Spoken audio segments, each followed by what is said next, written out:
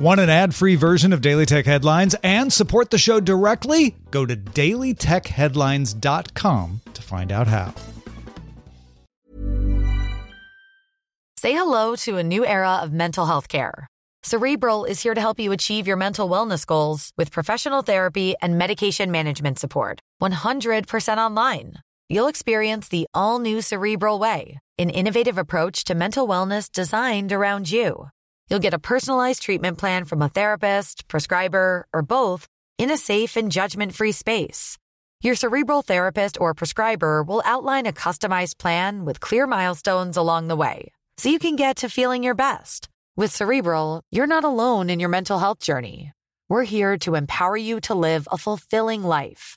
So take that first step towards a brighter future and sign up today at Cerebral.com/podcast and use code ACAST to get 15% off your first month. Offer only valid on monthly plans. Other exclusions may apply. Offer ends July 31st, 2024. See site for details. Are you ready to enhance your future in tech? Then it's time to make your move to the UK. The nation that has more tech unicorns than France, Germany, and Sweden combined. The nation that was third in the world to have a $1 trillion tech sector valuation. The nation where great talent comes together. Visit gov.uk/great talent to see how you can work, live, and move to the UK. These are the Daily Tech Headlines for Monday, June 5th, 2023. I'm Sarah Lane. Google launched an open beta for passkeys on Google Workspace accounts, letting more than 9 million organizations' users sign into a Google Workspace or Google Cloud account using a passkey instead of a password. Developed by the FIDO Alliance and based on public key cryptographic protocols, passkeys allow users to log into websites using a device's own authentication, such as Windows Hello, a fingerprint sensor, or Face ID. According to internal documents seen by the New York Times, Twitter's U.S. advertising revenue for the 5 weeks from April 1st to the first week of May was $88 million, 59% below a year earlier. The document also indicates U.S. weekly sales projections have been down as much as 30% as of late. Twitter has reportedly forecast that its U.S. ad revenue for the month of June will be down at least 56% each week compared with a year ago. The Times sources also say incoming Twitter CEO Linda Yaccarino is expected to start her role on Monday. The Cortana is dead. Long live the Bing. Microsoft announced that Cortana will be replaced in Windows by new AI tools later this year, after which it will no longer support Cortana in Windows as a standalone app. The company is directing affected users to instead use AI-powered Bing and Bing Chat, Windows 11 Voice Access, Microsoft 365 Copilot, and Windows Copilot.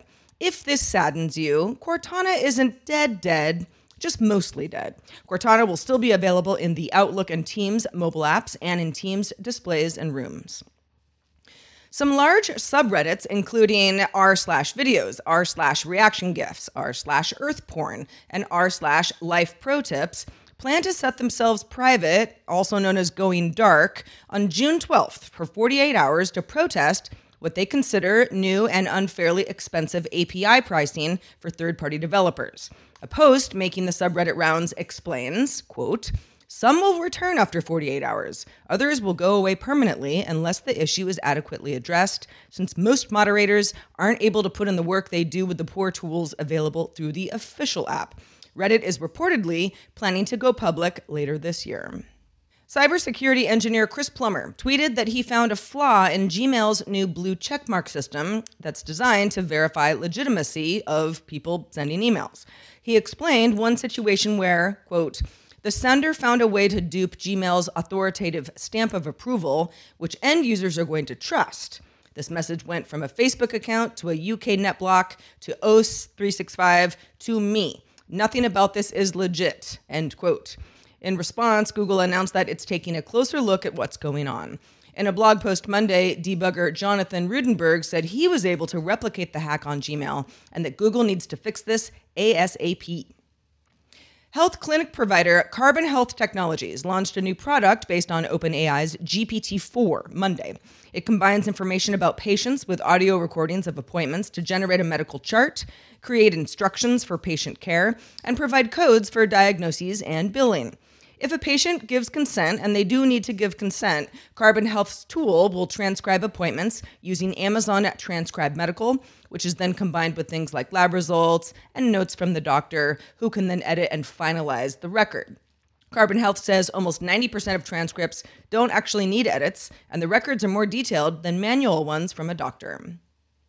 Sony CEO Kenichiro Yoshida said in an interview with the Financial Times that cloud gaming is still technically very tricky, and that Sony's PlayStation division would still study various options for streaming games, such as utilizing its AI tool GT Sophie.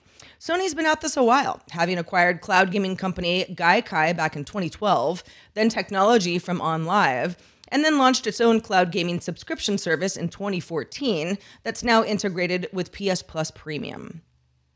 Finally, Amazon announced it plans to digitize 10 million small businesses in India by 2025, estimated to generate $20 billion in exports. That would be up from around 4 million small businesses and $5 billion in exports to date.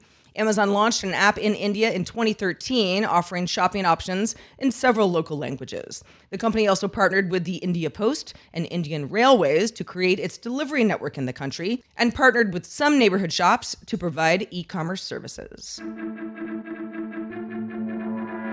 For more discussion of the tech news of the day, including Apple's big WWDC announcements, check out today's Daily Tech News Show at dailytechnewsshow.com. I'm Sarah Lane. Thanks for listening. We'll talk to you next time.